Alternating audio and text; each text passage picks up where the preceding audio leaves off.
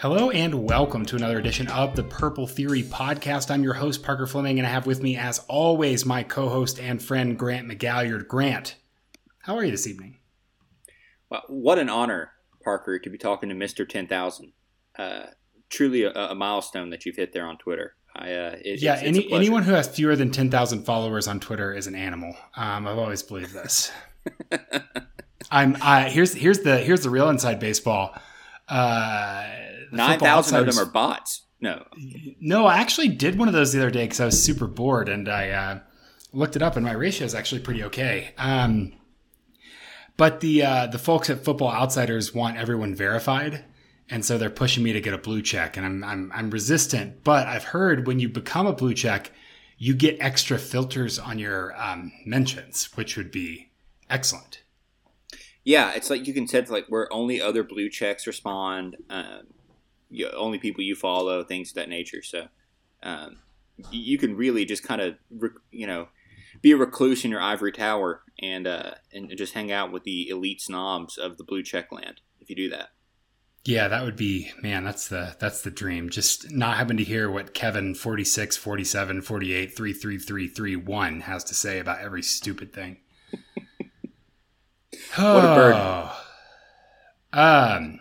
Well, Grant, we come here not to bury the 2001 TCU season, but to praise it. That's a lie. We're going to bury it. I think that's the other way around. We're going to do that the opposite. Text and now, yeah.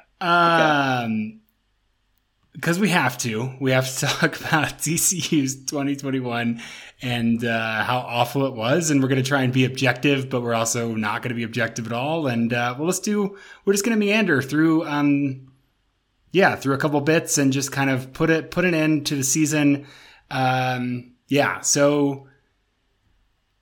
TCU finished 5-7, which is underwhelming. Grant, well, we can just start there.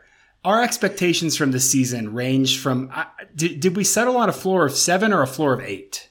I think I'm trying to remember what we settled on in terms of floor. I can go back and find my notes from the preseason, I think. But I'm pretty sure I had, like, if they don't hit 10 wins, it was a disappointment, I think was certainly something that I said. And if I didn't say it, then I definitely felt it. Well, they got half that. So there's that going forward. This season was a disappointment in so many different ways. It started out. I think the offseason, we kind of said, all right, if not now, when? If TCU can't, we've been hearing that 2021 is going to be, when things are going to happen. They got some transfers on defense. They have an experienced offensive line. This is what TCU wants to be. And I think what we saw is that once that got out on the field, we saw immediately in the Cal game and then in the SMU game that TCU, in fact, did not really know what it wanted to be. And in the last couple of years of identity-less football, were not some kind of crescendo into a successful season, but in fact, they were a flailing in the deep end of the pool as the head of TCU football sank deeper and deeper under the water. Yeah. Have you seen Arrested Development, Parker? I haven't. I know that's total hipster that I haven't watched something that's objectively good, but I just haven't gotten around to it. Going into, there's a lot of narrative inserts. Ron Howard's voice will come in and say, actually, this happened. And that's, I wish that we could have had that feature for our preview podcast for TCU where it's like, well, this is the year Max Duggan takes the leap. And this is the year that the offensive line, is just screwed together enough to where it is average and not actively bad. And so the offense can function. And the defense returns a bunch of, there's some holes, but they have capable players to fill those holes. And I just wanted Ron Howard's voice to say, none of that turned out to be true. Like immediately after, actually, as it turns out, it was all wrong. It was a complete disappointment. And I should have probably planned out this assessment earlier, but it's the most disappointed I've ever been as a TCU fan. If you look at 2016, when they played Georgia in the Liberty Bowl and lost, that was a disappointing year, but you get it because it was after Boykin left and they were trying to fill holes, and there was still clearly like a platform for TCU to play better the next year. If you look at 2000, what was it, 19, the West Virginia game where they missed a bowl game. I was disappointed, don't get me wrong, but that team was still really young. It was Duggan's first year as a starter. Alex Delton started multiple games for TCU that year. Yeah. What do you want? You know what I mean? This year is the most, like, there just wasn't an excuse for how the excuse is that the players, I was going to say something really mean. The excuse is that the talent wasn't what we thought it was. And that is the worst excuse of all. Yeah, so again, we're totally going off of even the bits that we thought we had, but let's talk about talent for a little bit. So sorry, I didn't mean to derail this podcast. You were supposed to drive. No. I know. We're just chatting about the Frogs, man. Yeah. What do you think was the most talented position group this year, and what do you think was the biggest disappointment in terms of position group this year? You might hate me for this. I think running back was the most talented position group. I think that's fair. Yeah, absolutely. Because, I mean, you have Evans, who, and we'll get to, MVPs and kind of standouts and all that later, but I thought Evans was exceptional. And while he didn't play for a large part of the season, when he did play, he was a game changer. Kendre Miller was much better than I expected, and Emari Demercado was there. I mean, he wasn't actively bad, which is more than you could say for a lot of units for TCU this year. So I think running back might be my pick. What about you? I think running back's definitely up there. I think that wide receiver is probably right behind it, just in terms of top to bottom talent. I think we saw when QJ was out, or when teams were kind of clamping down on him, Darius Davis was extremely versatile, if not erratic, and that at least was good. And again, I maintain that there is an offense that can take the stable of Darius Davis, Tay Barber, Quentin Johnston, Savion Williams, Blair Conwright. Who else am I missing? I mean, Luke Party. I mean, they're just these uber talented guys. Jake Party's brother, yes. But yeah, so I think that overall, just because running back was so immediately thin, I think that it exposed that, like, yes, they had the most talented, maybe the second most talented player, but I think that, TCU's best player was Quentin Johnston, and I think that their best unit was wide receiver, even if they didn't use them well. It's kind of like in expectation. Yeah, I understand that. As far as the unit that disappointed the most, dude, I won't say offensive line because I thought it would be average to, at best. Have you seen the guy that's holding the sign? I'm not going to curse, but I want to curse. He's like, our expectations for you are low, but holy F word. Yeah. That's how I feel about this offensive line. It's Vince Vaughn and dodgeball. It's, if you don't have any expectations, you'll never be disappointed. But linebacker, dude, a gaping hole between 1 yard and 10 yard off the line of scrimmage every single play. Yeah, man. And like, D. Winters was so bad this year, not because he's a bad player, but because he just like had to cover for everyone at all times and was constantly like standing up and putting his hands out like, what the hell, guys? Yeah, so I think I was going to go with the secondary just because I think that they obviously it's hard to fill like the shoes of Trevon Merrick and Ardarius Washington. But I really do think that they just didn't. I mean, this is kind of the same thing with linebacker, but like they just didn't know what they were doing out there. There were guys who just no idea what they were doing. Yeah, the only thing about the secondary is that I think they were pretty injury plagued. So I mean, call it what it is. CJ Caesar shouldn't have been on the field, and you said it before. It's hey, don't blame the 30-year-old. Don't blame the person who drove a car in the lake or whatever. Blame the woman who said, "I trust you. Get in the car and drive." Yeah. So, I don't know. I really was not looking forward to doing this podcast because I was just going to get angry midway through it, but here we are. Yeah, I mean, let's put some flesh and bones. We'll probably go back to the offensive line and we'll go through our. We're going deeper than we thought earlier. That's okay. Let's look at some of these stat. I mean. Missed tackles, right? D. Winters had 21. He had 65 tackles total, so that's like a 1-to-3 ratio of missed tackles. Nook Bradford had 17 missed tackles on 46 total tackles. That's, again, 1-to-3 right there. And then LaKendrick Van Zant, 32 tackles this season, 17 missed tackles. That's half, man. That's very bad. And the way that TCU's defense works, like if LaKendrick Van Zant is getting, if he's having to make a tackle and he misses one, like things are going very, very bad, that's going to be a big play.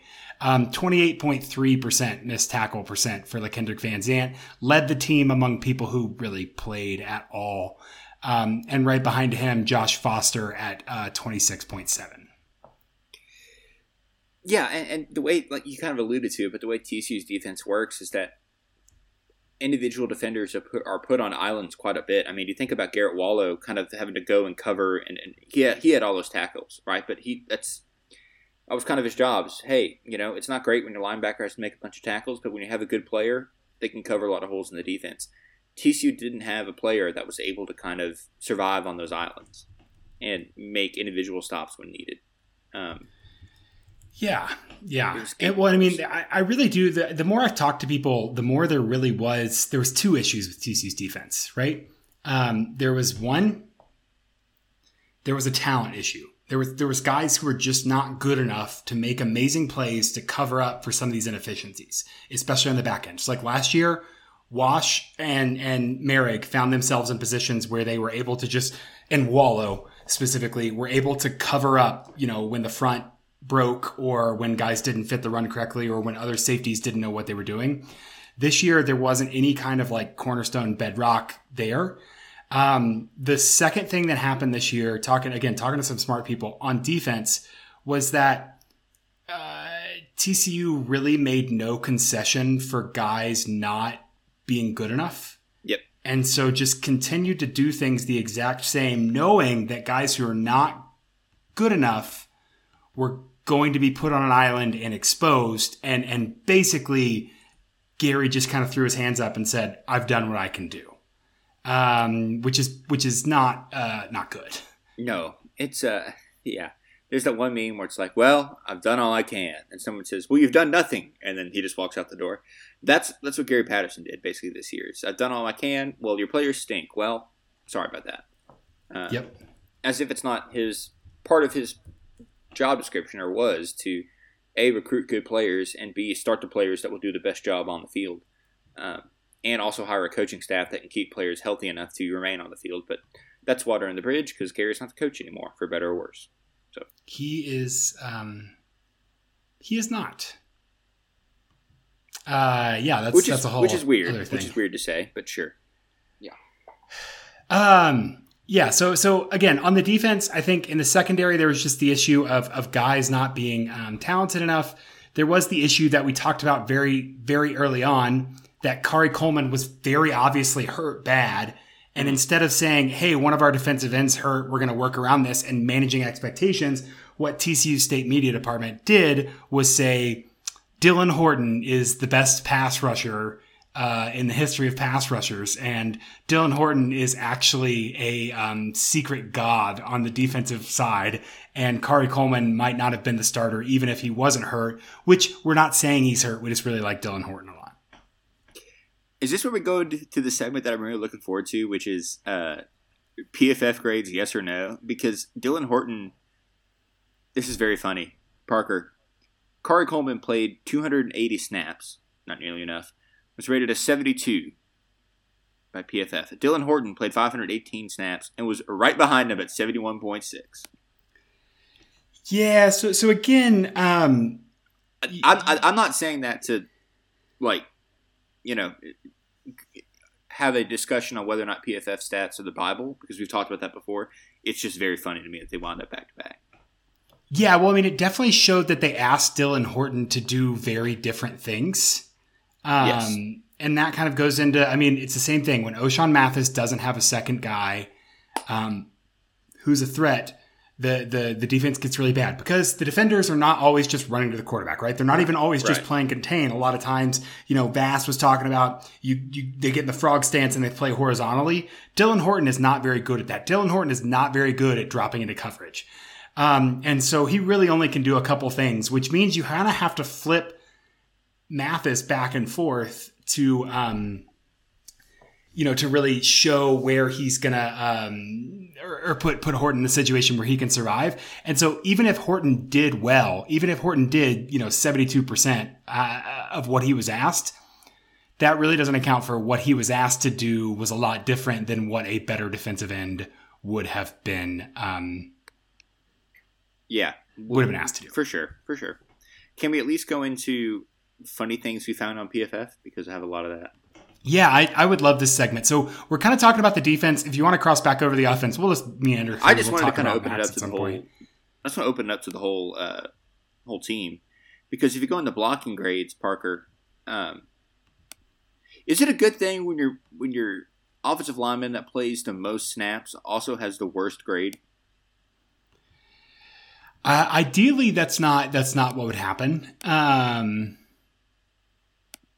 Well, because Andrew Coker had a 57.9 and played the most snaps of anyone on TCU's offense in general. So he allowed 13 hurries, 3 sacks, 18 total pass rushes, incurred 8 penalties, and did all this from right tackle, not even the blind side. Yeah, man, he is not good. He is just, I've seen enough. Stop the count. Andrew Coker is very close to CJ Caesar territory in that it's pretty bad to have him out there consistently, because again, I do this all the same time, but Grant, it was worse than that.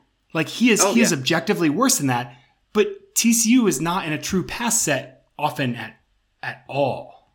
Yeah. No, I know. Parker, I don't know a lot about the offensive line, even though I was stuck there for the 2 years I played football in junior high. Because Grant was fat. No, that's the weird thing. I wasn't. I was 6'1", 170. I was just so slow I couldn't play anywhere else on the field. He is. I mean, it's noticeable how ineffective he is. On the offensive line. Shout out Steve for making second team All Big 12, but dude, that unit as a whole was something else. Well, dude, and I mean, Steve was awful this year too, and Steve was aggressively bad. He was second team All Big 12. I'm not saying that as a counter argument. I'm saying, what the hell? No, because he was first team. He was preseason first team All Big 12, and he was a Remington Award watch list, and that's all a PR campaign because no one knows how to evaluate offensive line. I mean, Grant, how many times this year did you see Steve just absolutely get blown up? Or see Steve running around chasing his tail like a puppy while a guy ran by and pressured the quarterback? We've talked about this a lot, but the difference, I can't remember what game it was. It's really every game involving two good teams. But the difference between good teams' offensive line and TCU's offensive line is when if the lineman doesn't have someone to block, he goes and finds someone to block. TCU's offensive line does not do that at all. To a man, they don't do it. I'm going to mispronounce his name now, he's going to the NFL, so who cares? But Obinna Eze, I feel bad mispronouncing it, was supposed to be this all-world transfer and was not very good at left tackle. TCU decisively lost the Obinna Eze for TJ Stormont trade. Yeah, and I thought Stormont sucked when he was here. Sorry, we don't like to bury individual players. Yeah, well, I thought he was bad, but yeah. Stormont was bad, yeah. You just can't win, dude. There is just no winning at all with this offensive line. Because, it doesn't even matter. So I think I looked this up, and TCU had started 7 different guys. They really were just kind of rotating through. Coker, Obinna, and Avila played, were the 3 staples. And then McMillan and Coleman were right behind them. But, they were rotating through Lands, Harris, and the third is really just Lands and Harris. Really had more Lands than Harris. Harris. Coleman got a couple. Coleman actually started like the last half of the year, but yeah. Or did you say him? Yeah. I'm sorry. I was looking at the stats. I did. And so if you look at like who started the most, it's Easy at left tackle, 759 snaps. Coleman, 432, and Lands, 313 at left guard. Steve had 685 at center. Coy McMillan had 466. Right behind him, Wes Harris, 202 at right guard. And then 741, only Michael Nichols played right tackle ever. So, like, at least you can say for Coker that he's durable. I don't know. I don't know if that's a skill necessarily. It's probably easier to not get hurt if you're never blocking anyone. So right, exactly. I mean, looking at the start data, Coker, Steve, and Obinna started every game.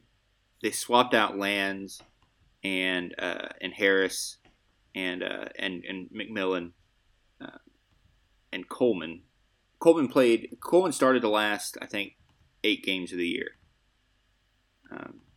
So yeah, I mean, it was just weirdly, by the way, just as a quirk, if you look in TCU's like stat book, they don't have any offensive line listed as starters in the Oklahoma State game.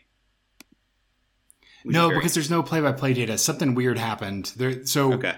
I don't even think does PFF count for the Oklahoma State game? I mean, I'm sure they had someone watch it. Yeah, okay. So anyway, they had someone watch it, but no, there's no play-by-play data online for that game this year. Yeah. Anyway, I mean, we're in the weeds. Is there anything else on PFF you wanted to touch on, look at, laugh at? No, I mean, I'm going to use it heartily because I think we'll go position by position. We should talk game by game and then get back in the weeds here. So basically what we did right there is just bitch, and that's fine. We need to get that out, and that's just very annoying.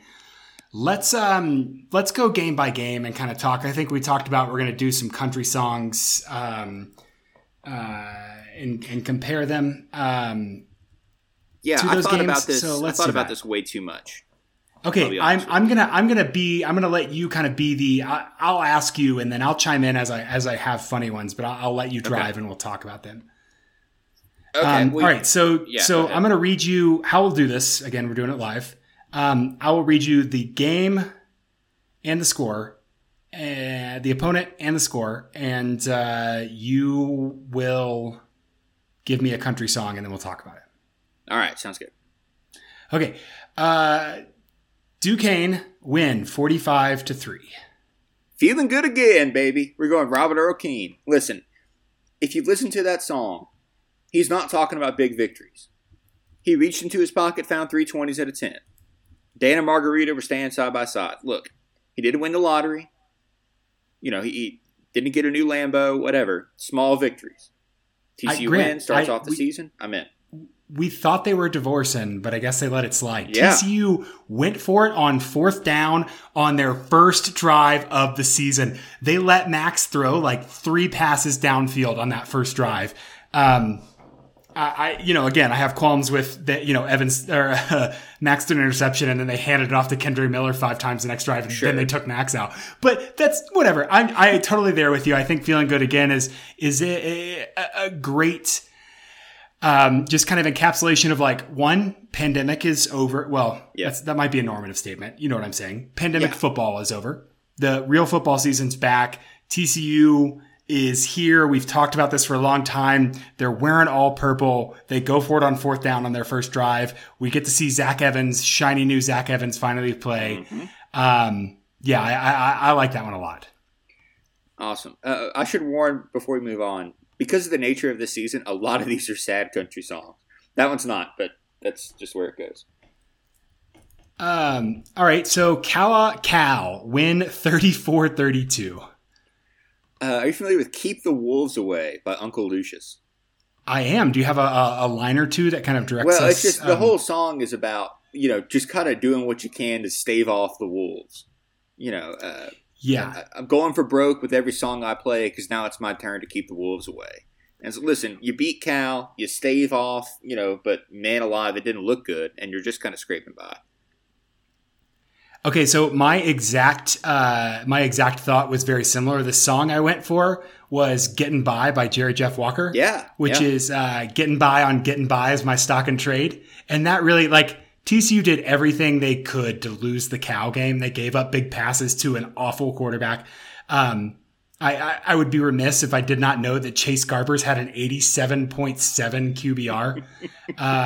And that is only because the opponent adjustment went down. It was over 90 at the beginning of the year. But just absolutely awful game. And the offense looked, for every bit of hope we had in the Duquesne game, the Cal game kind of crushed all of that. But it was like hey, win by one. Like literally. Yeah. All you got to do is win by one, get right against SMU, go beat Texas. Hey, maybe you got something cooking.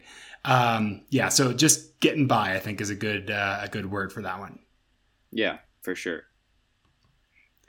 All right, then TCU goes and they lose to SMU at home. They let a white guy with a neck roll average 7 yards a carry. They give up 1 billion rushing yards. They lose to SMU for the second consecutive time, 42-34 this time. TCU's defense is awful all game. Largely stops the pass, but cannot get a run stop to save their lives, literally, especially at the end of the game, and give TCU another chance to score there. So, very, very embarrassing loss. What's your song here? I focused a little more on the extracurricular activities here, because the one I wrote down was Gin Smoking Lies by Turnpike, just because I wanted someone to tell Gary, well, have you been true? Well, have you been true? You better look me in the eye when it comes down to all the crap surrounding the aftermath of that game. Yeah, that's a... Because the game sticks, like, I know the game happened, I can remember details from it, but all of that is washed underneath the crap that happened after. Yeah, there was just so much nonsense that happened afterwards. It's really hard to even like talk about the game. I think that we can say this at the end of the season.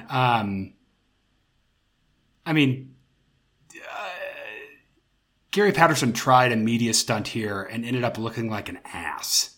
Yes. And double down, and just this was the beginning of the end. And I think, Grant, we said, I'm not even sure if I said this on the podcast, because at that time we were still like, I don't know, man, what's going on here? But we you and I talked about, like, man, if CDC were here, this would be the breaking point. This would be it. Oh, yeah. And evidently, Jeremiah Donati felt the same. That I think, not just losing to SMU, but losing to SMU and then throwing a conspiracy theory laden tantrum, very publicly, was just not a great look. I also like Gin Smoking Lies because we smelled Sonny Dykes' cheap perfume and said, well, would you like to come on over? But anyway. Yeah, there's another another layer. Yeah, that's pretty good. Okay, well then the next week, a game, Grant, that you and I attended in person, very fun. The Texas game, TCU had a really good shot to win this game. Plausibly, looking at what Texas was this season, should have won this game. Maybe got a little bit of hands from the refs with some phantom targeting calls, but they lost 32-27. So, what country song are we going there? I have No More Buffalo by James McMurtry, which is kind of a song about the mirage lifting in a lot of ways. And if you'll allow me, let's see. Somebody said it ain't any such. Man, you wish so hard you're scaring me. Because those are combines kicking up that dust. But you can see what you want to see. And go on chasing after what used to be there. Top that rise and face the pain. But man, they were here. They were here, I swear. Not just these bleaching bones stretching across the plains.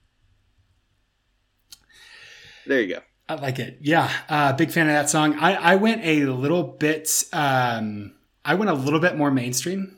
And went top 90s for some of these. Okay. And so the one that thought the emotion that evoked that the Texas game evoked for me was Shenandoah's 2 Dozen Roses.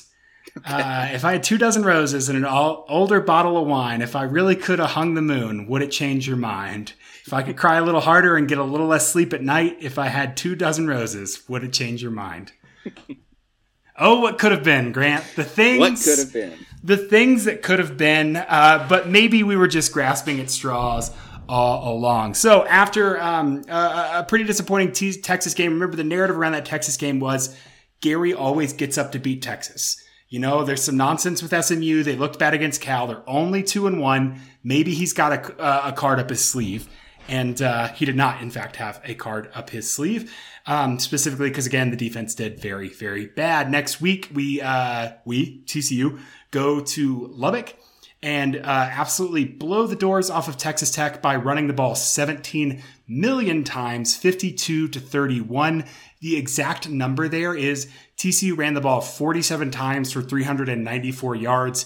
Both Evans and Miller had over 140 yards on the day. TCU passed just 10 times. Max Duggan completed 8 of 10, but very short ADOT there. Yeah, and that's why I went with Fool's Gold by the Damn Quails. For a fool's gold, a beggar's bargain. There's too much time and space to get lost in. Hey, listen, we beat the shit out of Tech. Great. Well, yeah, let's look a little closer. That's pyrite. That's what that is. Along the same lines, Shania Twain, that don't impress me much. You think you're special. Oh, you think you're something else. Okay, so you're a rocket scientist. That don't impress me much.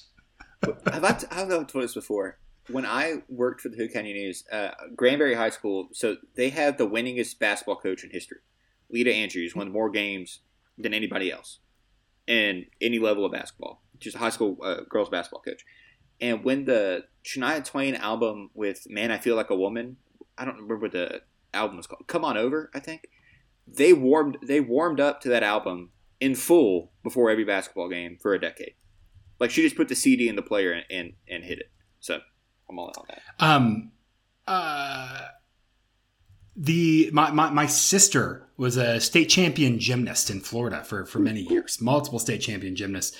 And she won the floor a lot. I mean, she was great at the bars. She was hardcore, but she won the floor routine a lot because her music was Man, I Feel Like a Woman.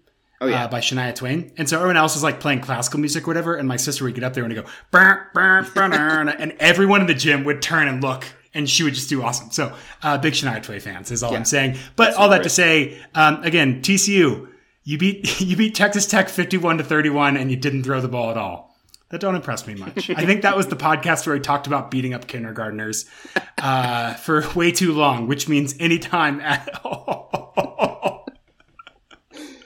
Yeah, well, it was a tough season. Yeah, tough season. All right, so after that, TCU plays Oklahoma. Did I do that right? Yeah. Yep. TCU plays Oklahoma. Grant, I literally watched the first 6 minutes of this game. I went back and rewatched, but because Quentin Johnston had an amazing performance. But the first 6 minutes of this game, I was like, "Yep, the end is nigh." Yeah, I didn't watch any of it live. I watched the recording, but. That's why I had Long Road to Nowhere by Mickey and the Motor Cars, just for the lines, it's a long road to nowhere and 1,000,000 miles to go. Because at that point in the season, you realized, oh, hell, this is just going to repeat itself over and over again. Yes, I kind of went a different direction. This one isn't as 90s here, but same, again, Hayes Carl Beaumont. Yeah. All the way from Beaumont with the right rose in my hand. I could not wait forever, babe. I hope you understand. It's kind of, there was efforts made. There was concessions made. There was hope instilled. There was optimism, fomented. And, just standing there with the white rose in our hand while Oklahoma just scores at will. And TCU is not even close, in that game against the top of the conference. Yeah, it was tough. Oklahoma's beaten TCU by a lot, but that one was just the most like, oh, they just have no shot of winning this game. It's two completely different games. There was just never a chance. Yeah, never a chance. Quentin Johnston that game though was number 1 on Monday Night Football for You Got Mossed because he absolutely did moss an Oklahoma defensive back who was terrible. The Oklahoma defensive backs were terrible. Their defense was awful. And TCU only did as well as they did because they were forced to let Max Duggan throw because they were down most of the time. But they still ran the ball 37 times in a game that they lost by 21 points. Really makes you think. I have no comment. Really makes you think. All right, so at this point, TCU is 3-4. We've officially crossed into losing territory. They have lost 3 of their last 4, and they are 1-2 in conference play. They host West Virginia, Neil Brown's West Virginia, a team they have not been able to beat, a team they absolutely should have beat. And West Virginia comes in and says, nope, we're going to double Quentin Johnston, and we know you're running the ball. You cannot move the ball because we know you're not going to change. TCU in this game put on an exceptional display of tomfoolery. There were false starts on 1st and 10. There were runs on 1st and 15 after false starts on 1st and 10s.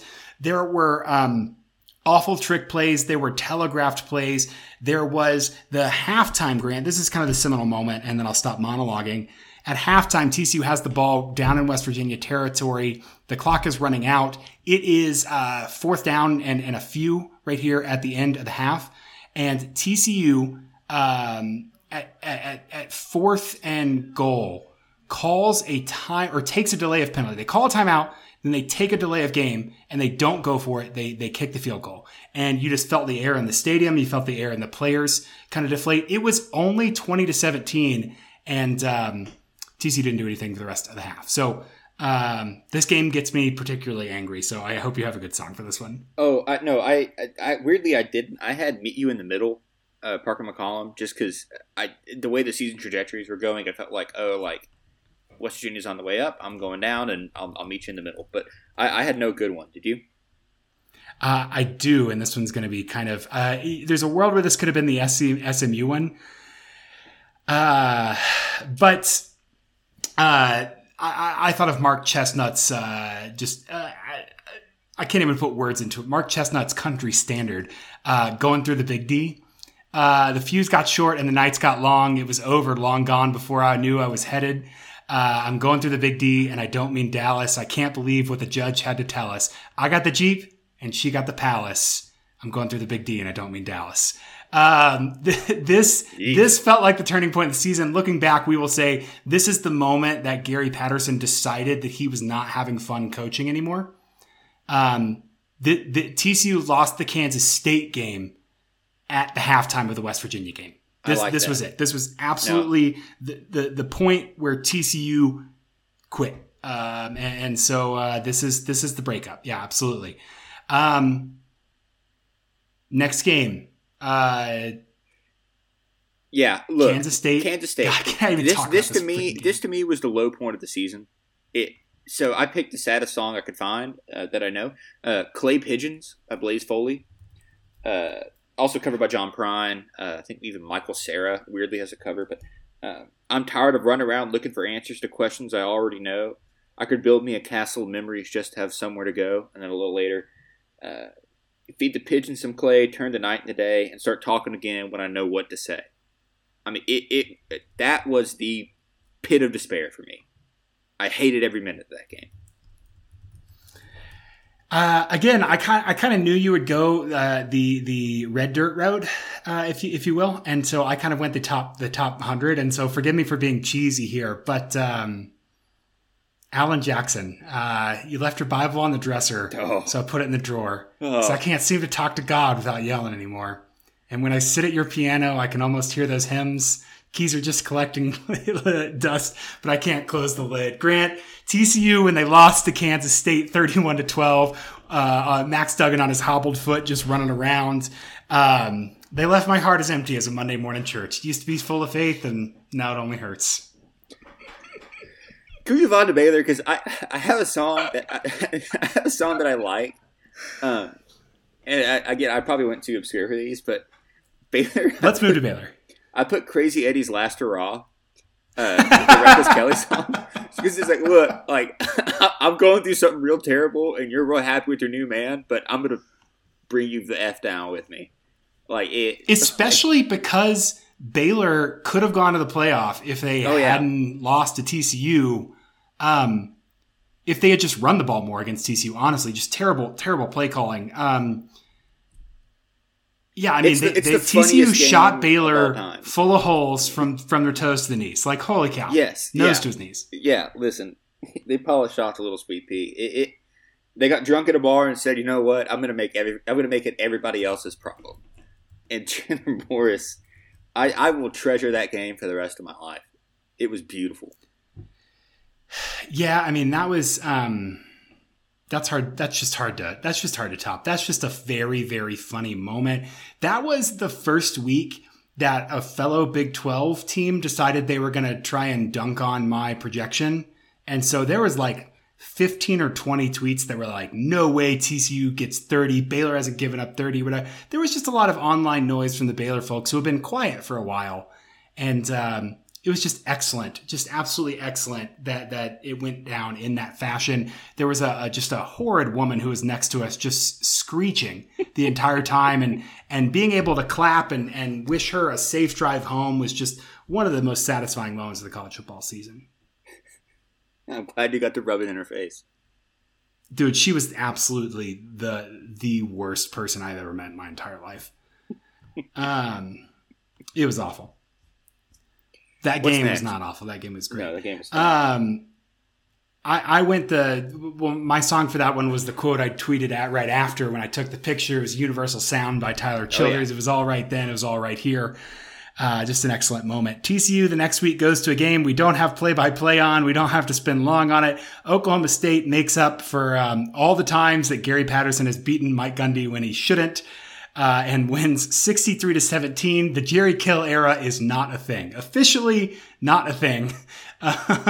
Here, as Jim Knowles just said, nah, you guys aren't going to really move the ball at all. Shout out to Trent Battle for getting a touchdown here.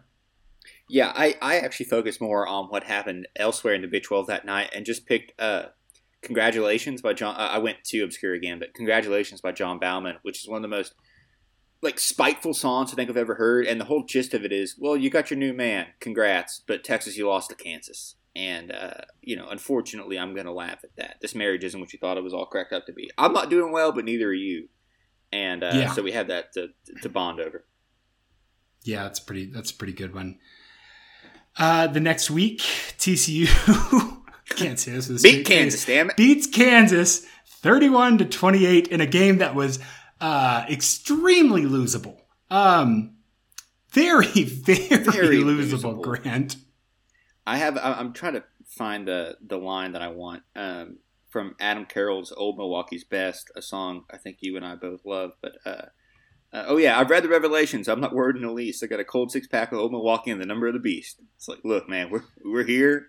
We're just gonna a win is a win. Pay no close attention to anything that happened on the field, and we'll move on the next week. Yeah, that's a good one. I thought of the John Moreland song where he says, "I'm the kind of love it hurts to look at." I think it's called "You Don't Care Enough for Me to Cry," and that's a little emotional. But this is the kind of TCU game where you're like, man, we won, but I did not. This was bad. This was real bad to look at here. So that's what I thought of.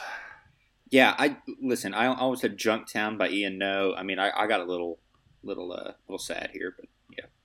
Yeah, it gets dark. All right, let's just keep moving through it, and we'll go through some superlatives and all that stuff. So after that, TCU, of course, weirdly, because they beat Baylor, has bowl eligibility on the table. They go to Iowa State. They play a close game. They are only down 17-7 at halftime, and then Matt Campbell really just needed to work out some emotions from kind of failing this season, and they took it out on TCU because it's easy to beat someone up when they're down. And Iowa State scores, 31 points in the second half to TCU 7, and they win 48-14.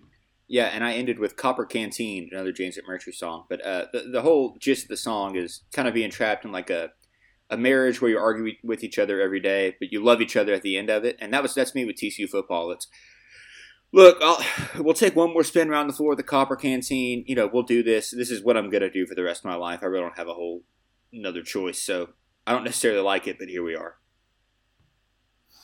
Yeah, I ended on a similarly dark note. Elephant by Jason Isbell. Oh, God. One thing seems clear to me. What is wrong with you? There's one thing that seems clear to me, and no one dies with dignity, Grant. Good. They just try to ignore the elephant somehow. So, it got bad there at the end. I'm just going to take us naturally into a segue. I asked people to send me the country music song. Yes, I love this. That best wrapped up TCU's season, and so I'm going to try and there's a couple I don't know, so hopefully we can find some lyrics on those. But this I don't know what this one is. Yes, sorry, please. I interrupted you. Landry Burdine's grandma got run over by a reindeer might be perfect. It's good. Did you see his? He made his own verse too in the replies there. You may think there's no such thing as offense, but as for me and McGalliard, we believe. Yeah, that's pretty good. It works too. Okay, so Dusty says Donnie Cowboy parked out by the lake. I've never heard this. The chorus is, and I'm parked out by the lake 80 miles from Santa Fe. It's the lake that's parked where I'm at by the lake. And this lake is where I'm parked 80 miles from Santa Fe. So just isolated out in the desert. Okay, I get that. Yeah, that works. Which Jerry Kill now is, so good for him. Yeah, quite literally. I don't even think there's a lake by Santa Fe, but yeah, I don't know.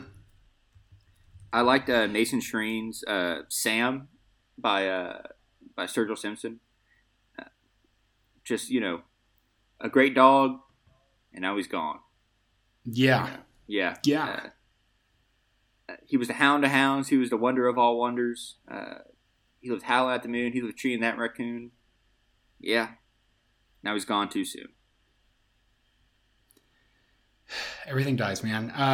Team Radar Love, friend of the podcast. Don't let me die in Waco, which is funny. I'd rather die a Sooner or dumbass Aggie than go to the land of the Baylor Bears. Very appropriate.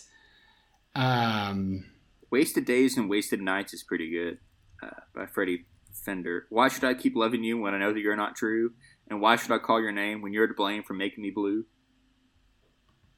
Yeah, that's a pretty good one. That was Doug Andrews, by the way, that submitted that. Shout out to Doug Andrews. All right, I'm skipping over some of these. I'm going to look at some of these. Judy Ross, There's a Tear in My Beer. OG Hank Williams. That works. Daniel Manx, Take a Step Back. Thank you. Someone had to say it. That works. The Birds, you ain't going nowhere. We're talking over each other. That's my fault. I was just going to say it's certainly not Game On by Gary Patterson. No, it's not. You Ain't Going Nowhere. The Birds is a good one by Infinite Ignorance. Kyle Umlaug, If We Make It Through December, by Merle Haggard. Another good sad one. Yeah, some really good ones in here. Lynn Proudly, Crazy, Willie Nelson. That works. Really, Grandma Got Run Over by the Reindeer has made me laugh ever since someone tweeted at me or tweeted it at us. So, yeah, that's pretty good. Shout out to Landry. He was on Michael Felder's podcast. Really? Talking about confusing quarterbacks from the secondary. Is like a 20-25 minute hit. It was pretty awesome. Yeah. I think that's called Tape Don't Lie podcast. Right. Michael Felder. So go check that out. Grant. One last one. Just one more song came in as we were talking. Anthony North, Nobody Wins by Chris Christopherson. Which, yeah, that works. Yeah, that is that happens, man. Okay, let's see what else we got here. Let's do high and lows. Okay. High and lows. I think our high is probably the same. Beating Baylor. I think maybe the Shad Banks interception is just so cosmologically in the scheme of the world, in the scheme of things that have happened and how significant they are. Shad Banks with an interception is the funniest damn thing that has ever happened. I mean, you can't even put into words that a former wide receiver commit for Texas Tech came to TCU to play linebacker, didn't play at all, and then played in the first game after Gary Patterson went to go get cigarettes and never came back. And he intercepts Gary Bohannon and TCU wins. Just an excellent moment. The Quentin Johnston grown man catch, I think for me was personally validating. We're going to talk MVPs. We're going to talk best players, whatever. I think that he is TCU's best player by far. They did not use him well, but if TCU was going to compete for the Big 12 this year, he would have been the most productive receiver in the Big 12. They couldn't make that happen, and they had some defensive issues. But he is a freak. He is a freak. Yeah, the Shad Banks interception. I remember I scared my dog. I was running around the living room. I was getting FaceTime calls from college friends that I haven't seen in 5 years. I mean, it was Just a work of art. Yeah. It was great. Low point, I'm going back to that Kansas State game. That was an eminently winnable game, and TCU had no interest in winning it. Like you said, that team quit at halftime in the West Virginia game, and we saw it for a full 60 minutes against Kansas State. It was a drawn-out low point. Yeah, that was pretty bad. I mean, because by the time the Oklahoma State game happened, like, I was prepared and I was just numb. Yeah, for sure. And the Iowa State game, I mean, I didn't even, watch with fleeting interest until TCU inevitably said, we're not gonna play anymore. So right. What was your low point? I really do think it was losing to SMU. I think that SMU down the stretch showed to not be a very good team, and TCU really thwarted their pass offense, which is what's so frustrating.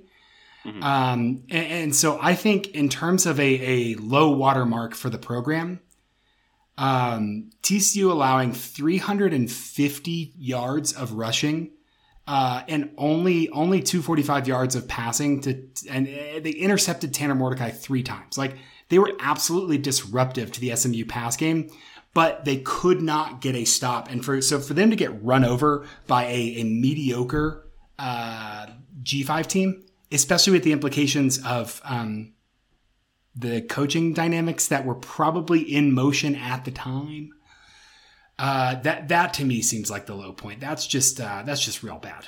This isn't, your quarterback's young. Hey, you made it. You made a mistake. Whatever. This is like, no, you just got lined up and beat. Yeah. I was thinking too the Texas game. A low point might have been. I mean, I had so much fun at that game, and honestly, like, TCU was competitive against a team that didn't make a bowl, but whatever. But probably midway through one of Bijan Robinson's 18,000 7-yard runs was when I realized, they're not going to stop anybody this year. Yeah, it's just not going to happen. No, when Blaine Gabbert, not Blaine Gabbert, what's his name? Chase Garbers. Oh my God. When Chase Garbers hit multiple deep balls against Cal, and the next week SMU just absolutely ran over TCU, you were like, the dream's dead. I think the dream's dead. Yeah. That was the worst part, was that those games were so early in the year where you were like, I'm going to have to watch this crap for 8 more games. Like, it just going to be a long, drawn out, baton death march to the finish. Beatings did continue, and morale did not. No, if anything, it got worse. Do you want to can we just do fast facts with Max Duggan? And then we're at like 53 minutes. Is there anything else on your doc? Do that, and then let's do MVP and on both sides of the ball. Did you know that Max Duggan ran fewer play action passes this year than he did last year? 27.3% to 33% of his last year. That almost makes sense because of how bad the offensive line was. He just simply would not have had time to fake a handoff. TCU was in a true pass set so few times. Anyway, okay, sorry. He threw fewer screens as well, only 14.2% screens. This year, his average depth of target was a little bit better. This year, overall, it was 12.0. Early on in the season, it was the highest in the nation. He was at 15 through the first 3 or 4 games. They were just absolutely having him chuck it. Last year was only 10.3.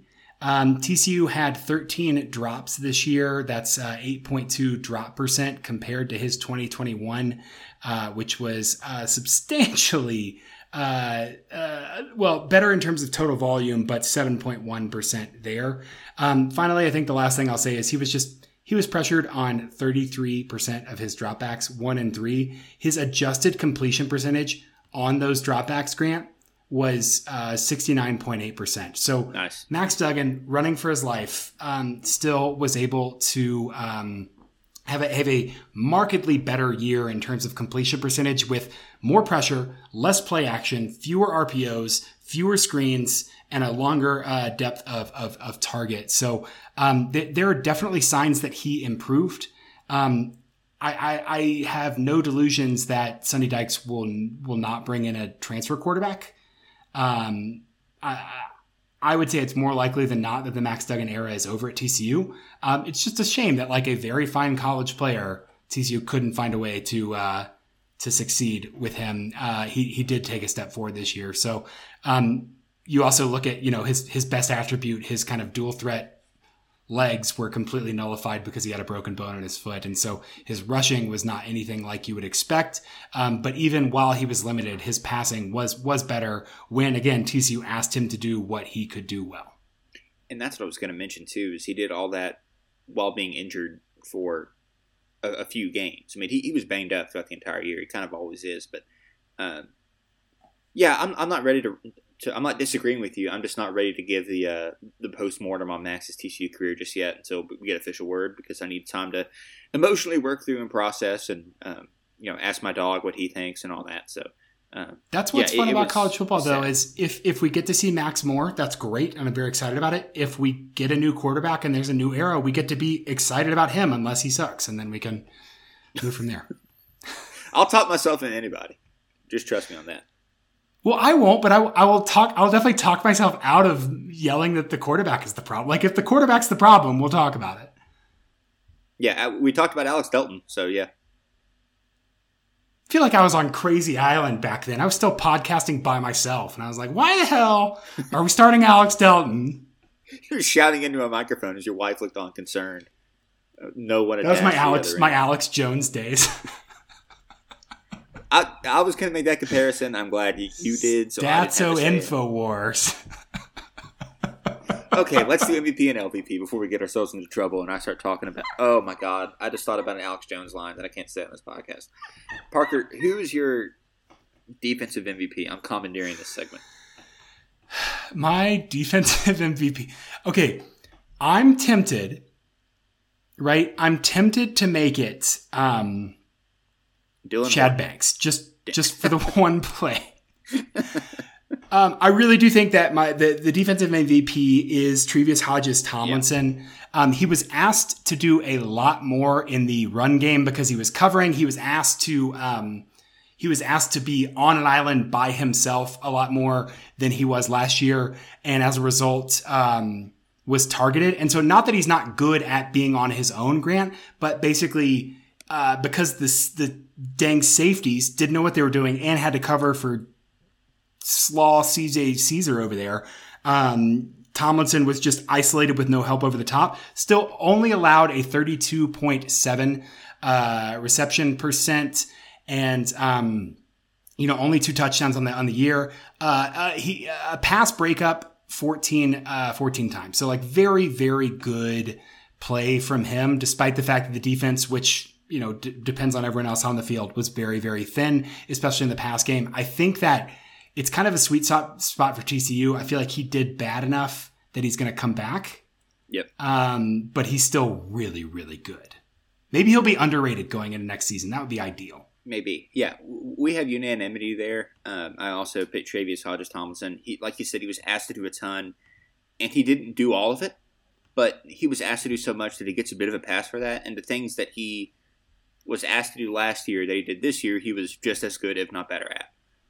There's a reason we say CJ Caesar's name so many times on this podcast. It's because offenses were ready and willing to not throw the ball in THT's direction. He's definitely the defensive MVP in my book.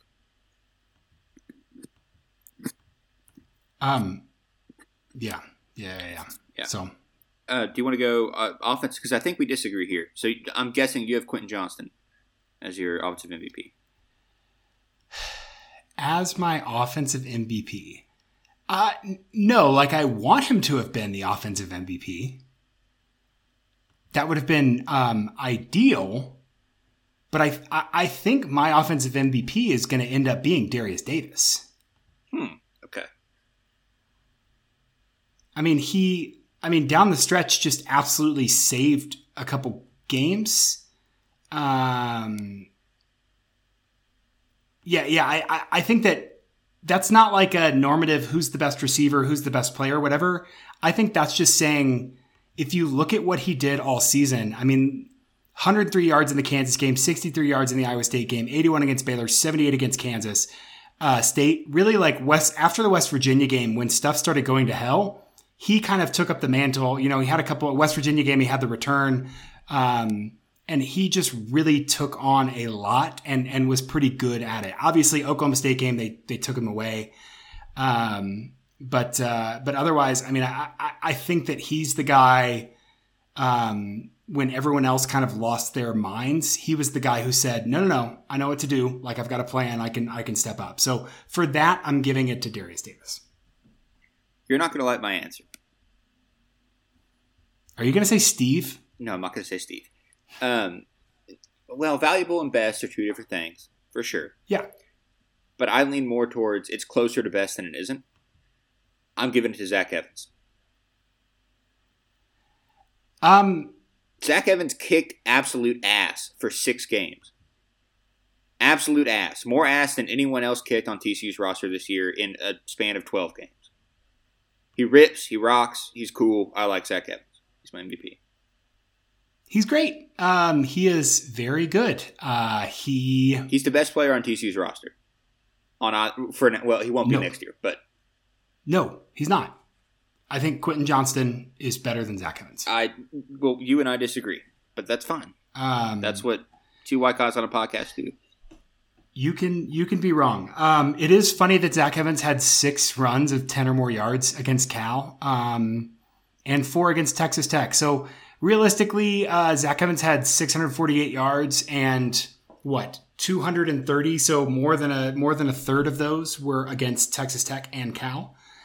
Well, those are 2/3 of the games he played in. Excellent. It is a shame that he did not. It's a shame that he was not more involved in the passing game. It is a shame that he did not feel like TCU was a situation. Let me rephrase that. It is a shame that TCU was not a situation worth him stretching himself and challenging himself. And I do believe he will go to an SEC school and be immediately a contributor. He averaged 7 yards a carry, 4.3 yards after contact. He picked up 17 first downs on the run. 17 runs of 10 or more yards. Zach Evans rips. 30 first downs. Was absolutely like, hey, if you need yards, Zach Evans will get you those yards. He was awesome. He brought me any spark of joy that Chandler Morris didn't bring this year on offense was pretty much solely due to Zach Evans.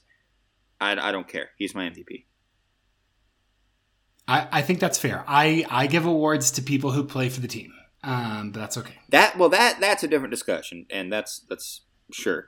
I'm just saying valuable means a lot of things. It's subject to interpretation. Yes, it is. Grant, okay, we've just hit an hour, and I'm surprised I haven't had to get up and go to the bathroom. That's impressive. We'll talk bowls. We'll do some other stuff. Who do you got in Army Navy this weekend? Dad was a submariner on the USS Silversides for 4 years after nuclear power school, so go Navy. Interesting. I really enjoy this game. I hope it snows. It's always more fun when it snows. My model has Army pretty handily, but man, Navy's been playing a little better, and Army seems to play down to their competition. So be interesting to watch for sure. I think I'd lean Army. I mean, shoot, they've scored 56 points against Wake Forest. Oh, but these games are always crazy. Who do I have winning, and who do I have pulling for? Two totally different things. Yeah. That's Army winning. Yeah. The over is 34. Is the line. That's why I love Army Navy. What's the weather? I hope it's 20 degrees and miserable. 17 to 14 is 17 to 14 isn't a cover, or is an under? Yeah, that seems like a lot of points. I don't know. Oh, this game's played in Baltimore every year, right? Let's see. It's East Rutherford, New Jersey, I believe now. Oh, is it? Okay, not now, just this week. Ravens. Okay, let's see. East Philadelphia Rutherford. Or something. I don't know. I think they move it.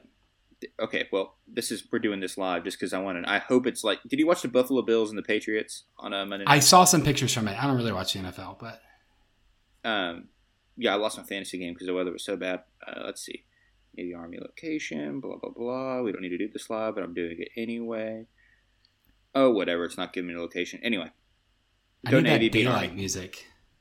What did you say? Oh, MetLife Stadium. Yeah, that's East Rutherford.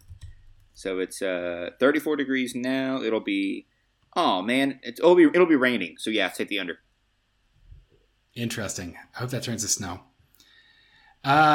Yeah, cool. Well, Grant, this has been a good, long, emotionally charged way to process the terrible 2021 TSU season. The new era has arrived for better or for worse, and there are good and bad things about the hires that are going on. We should mention an hour and 5 minutes into this podcast that TCU has hired not Billy Gillispie, good Lord, Joe Gillespie to be its new defensive coordinator. Billy Gillispie would Sonny be an Dykes is a inspired real choice. alternative approach, man. I mean, I don't know. I'm going to have to reconcile with this. I don't want to do this every freaking time. No. The dude coached in high school with Art Briles. Evidently, he and Art Briles didn't get along, but he still worked. But he worked with him. Yeah. And then the cornerbacks coach is coming. I think there's a line of demarcation of people who were at Baylor during that time, of who was in power and who wasn't. And so there's a little bit of generosity about like, okay, a cornerbacks coach, or like, we have, without saying anything specific, because I'm trying not to, but like, we have some good friends who worked during that time and have said like, dude, I was not anyone in charge, had no idea what was going on. That's horrendous. Like, my line is just, I would just love for the two individuals who have been hired by TCU, who worked with Briles at Baylor during the time that Briles and his administration were covering up sexual assaults, to say, hey, we did things badly. I was responsible for that. And I take blame, and I specifically, condemn that. And that hasn't happened. We've got a lot of wishy-washy kind of hand wavy stuff. And so that sucks. I don't want to do that every time. We'll figure that out. Sorry. Like, I wasn't it just asking sucks. you to. It sucks a bit. I'll say for Gillespie, I think he played for Art at Stephenville. I think he coached with Art at Stephenville, but I don't think he coached under Art at Baylor, if I got that right. No, he didn't. In high school. So the cornerbacks coach that he's bringing was at Baylor the entire time. Yeah. Right. And I have heard a lot of like local on the ground gossip about how things went at Stephenville, but I don't think they were like Baylor bad. So, I don't. Well, and evidently Gillespie and Briles had a falling out or something. Like they didn't like each other. Well, and other than that, I think I'm happy with what he did at Tulsa. We'll talk about this more, I'm sure, in another edition. Well, of this but podcast. you know who the head coach at Tulsa is? Remind me. Is Phil Montgomery, who is also TCU is hiring from the Briles tree, which is disgusting. Yeah. Doing it and saying it was a different time and he's been vetted. That's disgusting. That's what it is. Yeah. I thought we were about to end this podcast on a hopeful note, then I brought up the hire of a defensive coordinator. Yeah, I don't know. I mean, I would like for this to not be the case, right? Like, I have no one to blame but myself. Well, no, you don't have to blame. It's not you. Yeah. Well, we'll be back. I don't know. I will be back sometime next week. We'll do some bowl stuff, I guess. We'll probably talk about Big 12 bowls, because there's some really fun, good ones. So we'll do some of that in some form. Yeah. Next week, and maybe we'll try and get our ducks in a row and watch. I've been watching a little bit of Garrett Riley, and have almost all 11 plays of my air raid box checked off through 2 games. So he's been pretty fun. We can talk some more to that this offseason too. Grant, you got anything else? No, sir. Cool. Well, this has been the Purple Theory podcast, tying a bow on 2021's TCU. You can find me on Twitter at StatsOWar. You can find Grant on Twitter at Grant McGalliard, spelled like it sounds with all those vowels. And until next time, go Frogs. Go Frogs.